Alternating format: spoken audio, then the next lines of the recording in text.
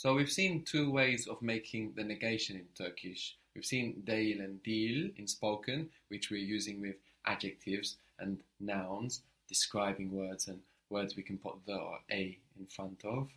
And we've seen me or ma for verbs, words we can put to in front of, like to go, to run, to read.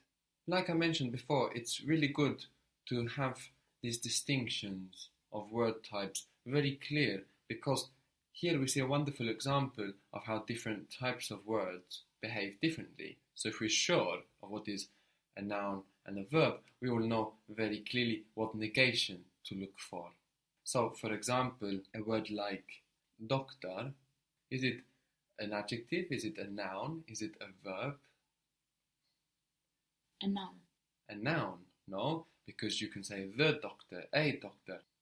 But sometimes words can behave as more than one different type of word.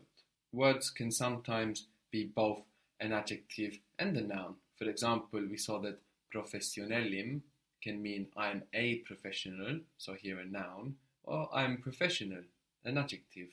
In the same way, we saw that yemek can mean food, so here it's a noun, or to eat, and here it's a verb. That means we can use it as either. We can use it as a noun and say something like, this isn't food. How would you say that in Turkish? This isn't food. Bu yemek değil. Bu yemek değil.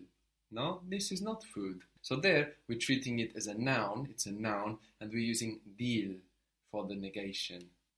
But when it's to eat, it's a verb.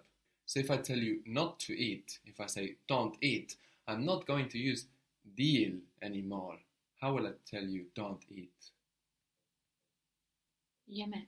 Yeme. Or this would be more specifically don't eat it. If we just want to say generally don't eat, yemek yeme. Good. So me and ma are the negations that we will use for verbs. So for example, if we want to say something like I don't want, we won't say istiyorum değil. No, we will use me or ma with the verbs. So let's look how we will do that. What was to want? Do you remember how it was, to want? İstemek. Bravo, istemek. So, the first thing we will do then to build I don't want is to take off the mek, which leaves us with İste. iste. Then we put on our negation, me or ma. What will we use here? İsteme. Then we will put on that little ior that we were using in the present. What do you think will happen when you add that on? The I crush the E. The I will crush the E. Very good. So we're left with istemiyor. Istemiyor. So we don't want to take a shortcut. We don't want to say, oh, okay, we have mior instead of ior. Because if we were to do that, we would go from istior to istmior, and that would be wrong. As we've just seen, it's istemior. So we always want to go back to the to form. So we don't want to take any shortcuts. They will often lead us astray. Going back always to the to form of the verb is going to allow us to manipulate the verbs confidently, being sure that we are arriving to the correct version. You may have also noticed that I'm putting a strong accent before the m, istemiyor. We've seen that in Turkish generally the accents are quite soft, and actually the accents can move around within a sentence just to let the sentence come out easily. Turkish has a very soft accent pattern, but what that means then is that the language can use accents in some situations as a grammatical mechanism. If you don't have strong accents on most words throughout the language, then you can decide for a grammatical reason to put an accent and to use that to show something. This is actually what's happening here with the negation. The accent that comes on the syllable before that negative me or ma is actually what alerts your ear to the fact that we are in the negative, much more than that little m, which is such a small thing to be heard.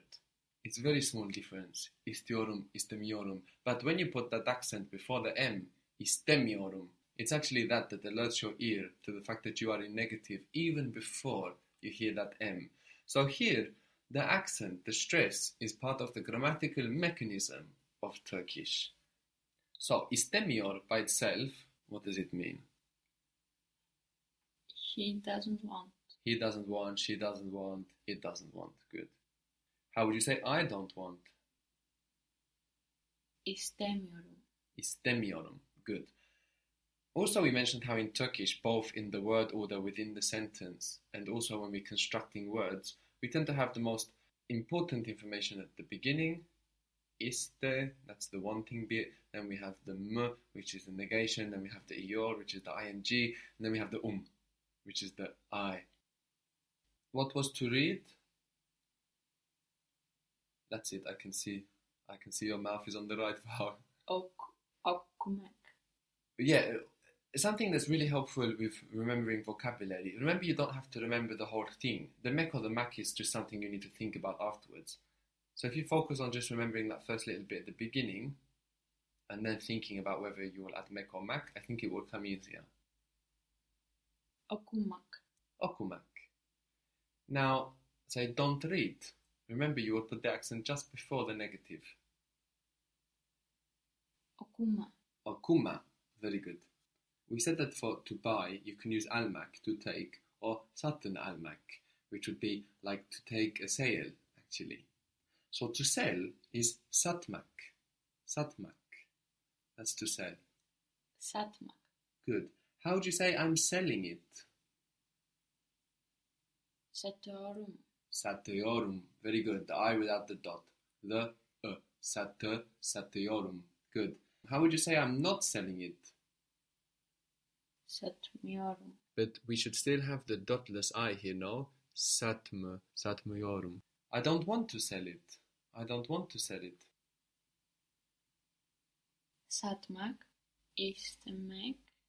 So it's iste. I add me. İstemiyorum. There you are. So I don't want to sell it. Satmak istemiyorum. Very good. Satmak istemiyorum. You don't want to sell it. Satmak istemiyorsun. Very good. Why don't you want to sell it? Neden satmak istemiyorsun? Very good. Neden satmak istemiyorsun? Very good. So we've seen the importance of always going back to the to form of the verb and not trying to take shortcuts. No? We can see this again with the verb gitmek. Gitmek, to go. How is I'm going? Gidiyorum. Gidiyorum. What happened there to that T of gitmek? It softened. Exactly. It got softened by the vowel of yor. Gidiyorum. Now tell me I'm not going. Gitmiyorum. Gitmiyorum.